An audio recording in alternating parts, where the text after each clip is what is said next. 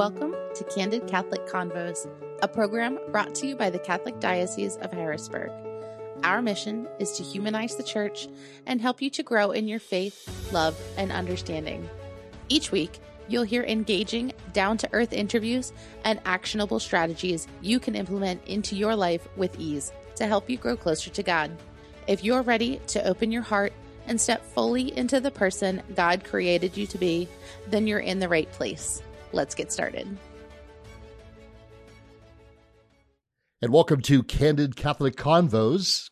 Good morning and a very, very Merry Christmas and a very blessed Christmas and a happy holiday season. I'm Michael Parks, and it's a pleasure once again to be sitting down with Bishop Ronald Gaynor from the Diocese of Harrisburg, a sit-down that we've been doing for many, many years to talk about Christmas and also getting his views on recent events and happenings in the diocese. And I am very pleased to say that for the first time in 2 years, I'm actually sitting across the table from the bishop. This is the second year of the COVID-19 pandemic, and I'm sure that it continues to cause some challenges with the diocesan programs and ministries. And Bishop, I first of all, I got to tell you how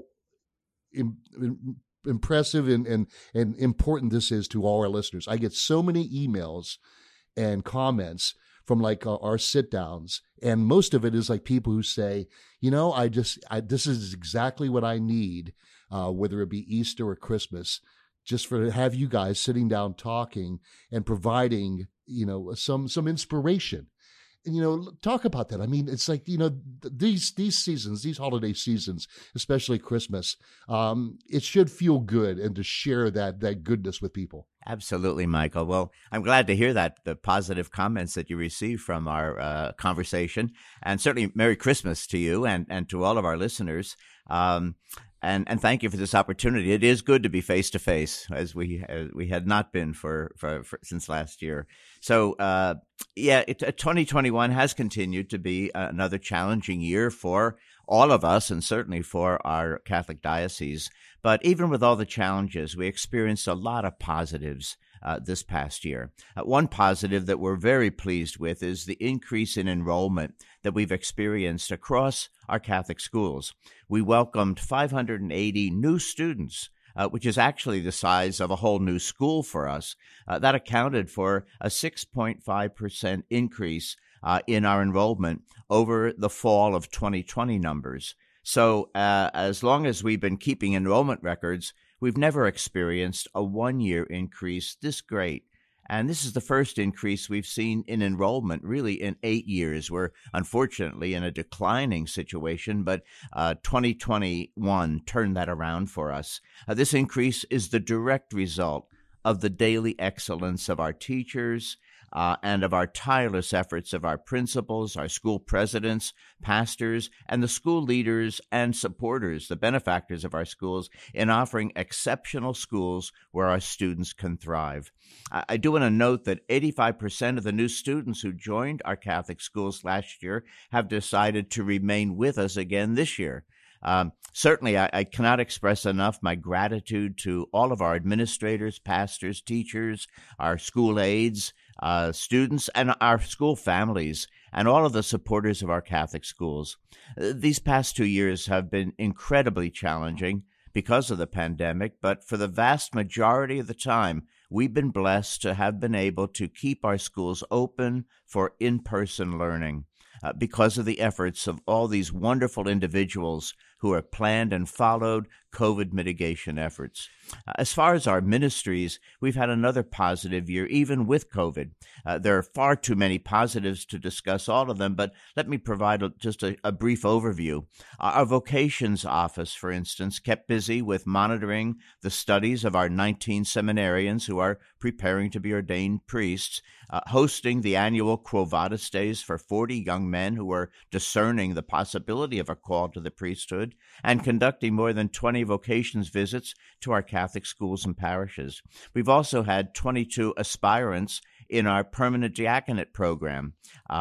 These men are just beginning the process of discerning a call and are in formation toward possible ordination as permanent deacons for our diocese. We were blessed to be able to host our annual summer camp for persons with disability this past summer at Camp Kirchenwald. Our use of technology has continued to increase this year, and we actually developed a new video catechesis series called The Faith Alive. In those videos, we explore the teachings of our Catholic faith in simple, explainable terms. And I'm very pleased that these videos have almost 36,000 views now.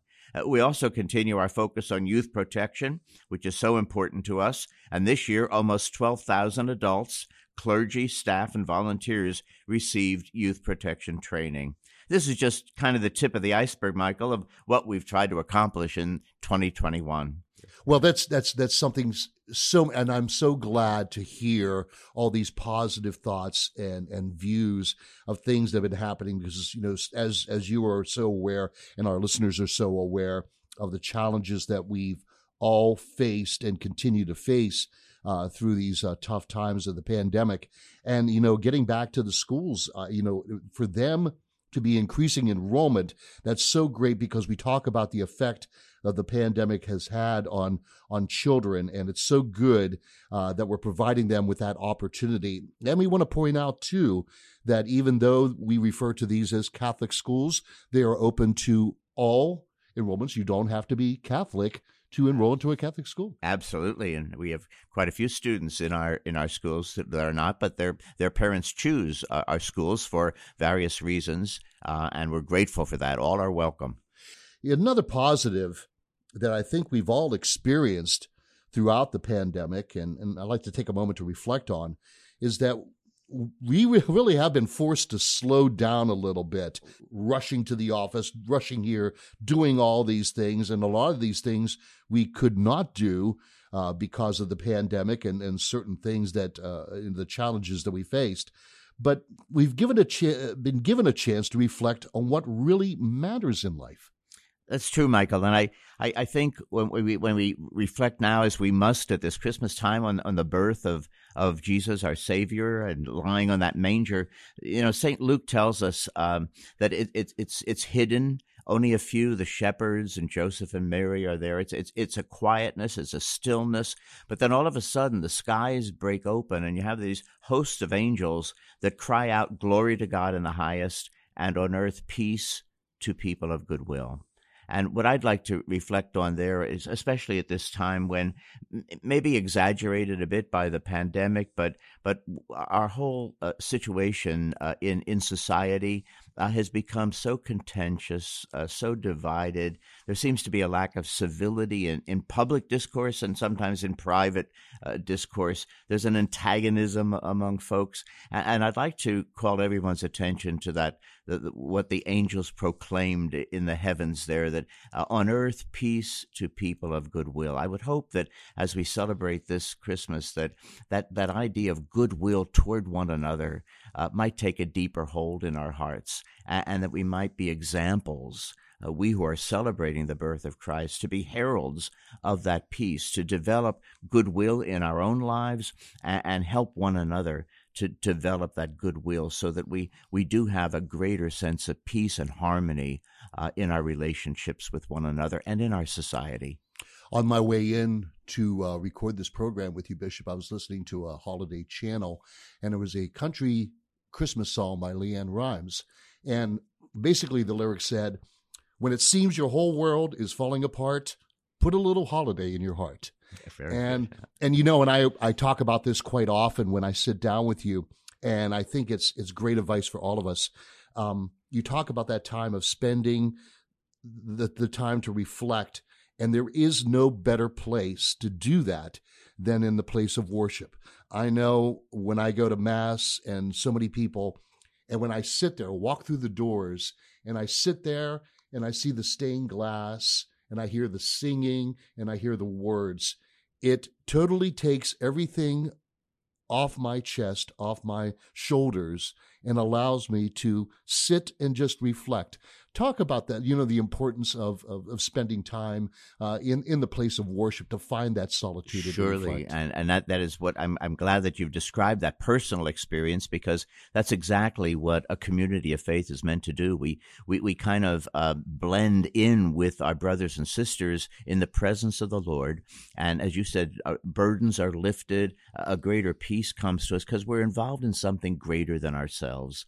Oftentimes life can really burden us, and we get so intently focused on our own concerns, our problems, the crosses, as it were, that we're asked to carry in life. But coming to worship the Lord, we're focusing on that which is the greatest. Our Creator, our Lord, our Savior, and we're lifted up out of our own little individuality, and we have an opportunity to become part of that greater body, the worshiping body of the church. And we have God's Word there to lift our hearts and minds. We have the presence of our Lord for us in the Eucharist. And so this communion with one another and our Holy Communion in Christ is something that changes and transforms us so much for the better. Amen. And again, find the place of worship that you prefer, that's convenient for you, and take advantage of that time, whether it be the half hour or the hour or so. You will not regret it every single Sunday. We're not just talking about during the holiday season, but throughout the year as well. Bishop, we've all, a lot of us personally have all go through all these challenges, and the diocese has been going through some challenges as well. I think another question on the minds of our listeners, in the diocese bankruptcy, is that still ongoing? Yes, Michael. Yeah, we're still in the reorganization process. If you recall, due to a number of circumstances, we filed for Chapter 11 reorganization protections in February of 2020. The decision to file for bankruptcy, and it was an incredibly difficult one, as you would imagine, was to give us a chance to get on a better financial footing as a diocese. Certainly, it was never an effort to get out of paying our bills. That's not going to happen. That was never the intention. Because we're still in the reorganization process, there's actually very little that I can disclose, but what I can say is that we anticipate filing our plan of reorganization by the end of this year, which should bring us out of bankruptcy, I hope in February or by the end of March at the latest in 2022. I know there are a lot of questions regarding the bankruptcy, and certainly we'll be able to provide more information when we're on the other side of this process. But I want to take this time to thank the members of our faithful who have continued to support their local parishes, possibly their local Catholic school, our clergy, our parish, and our diocesan staff, and our diocese as a whole during this challenging time. Your support and especially your prayers have been a true blessing for us.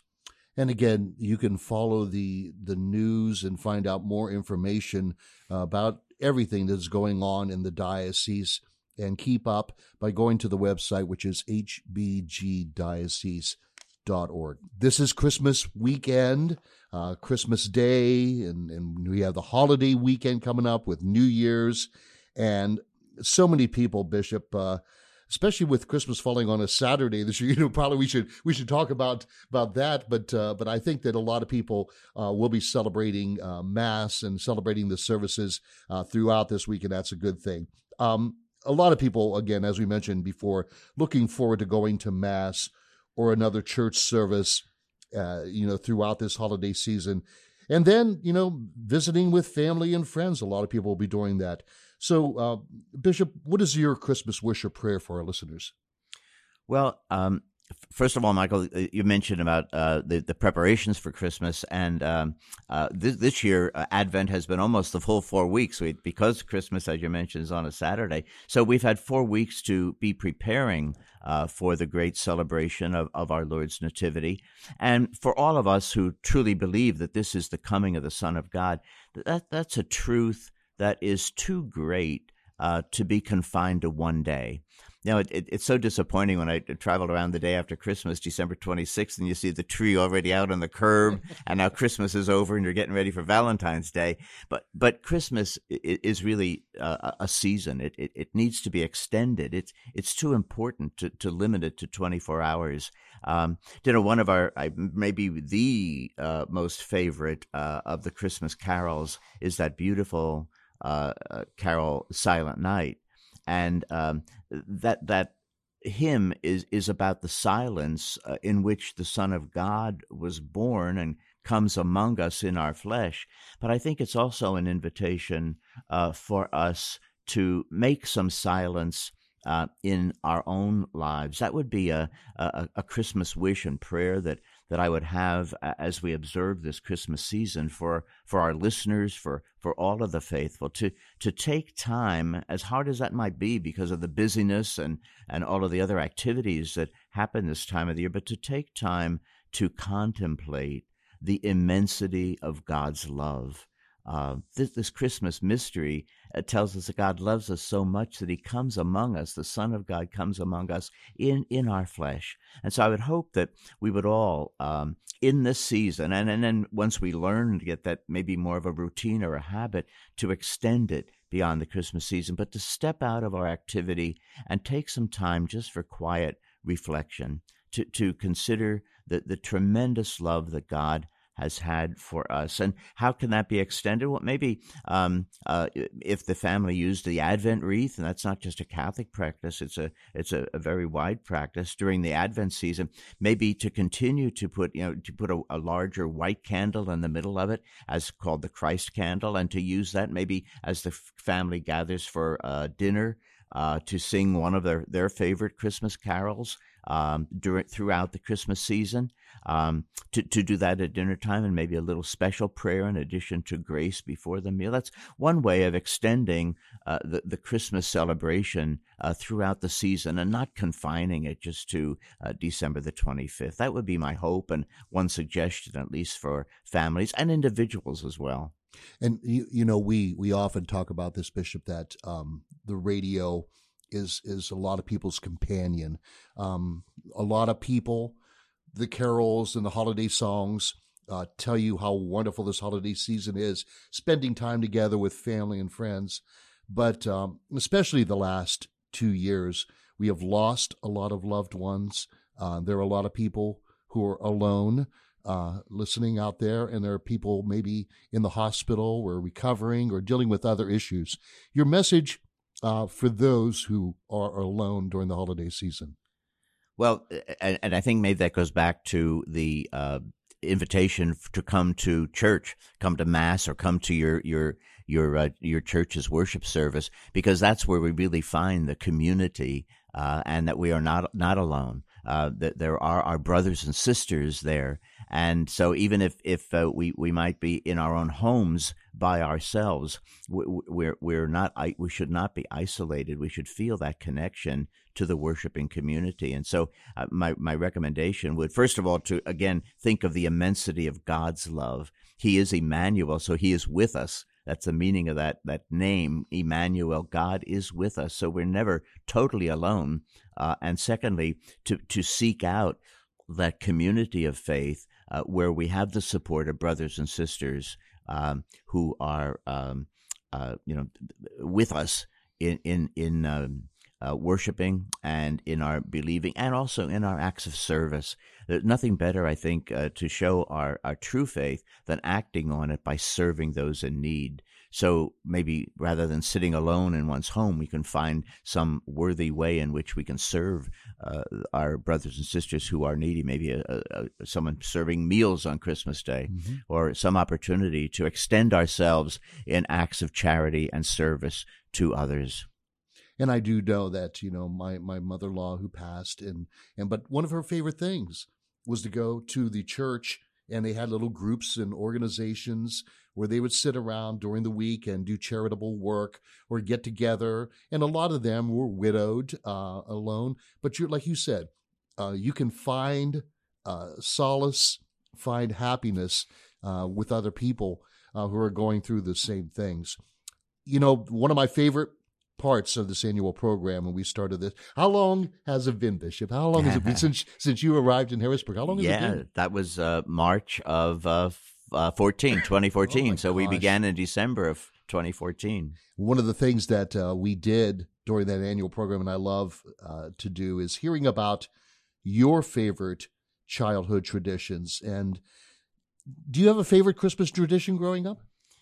There was, and I think there are many cherished memories. But the one that I really think back on and brings such warm sentiments to me is the Holy Supper in my mom's parents, my maternal grandparents' home.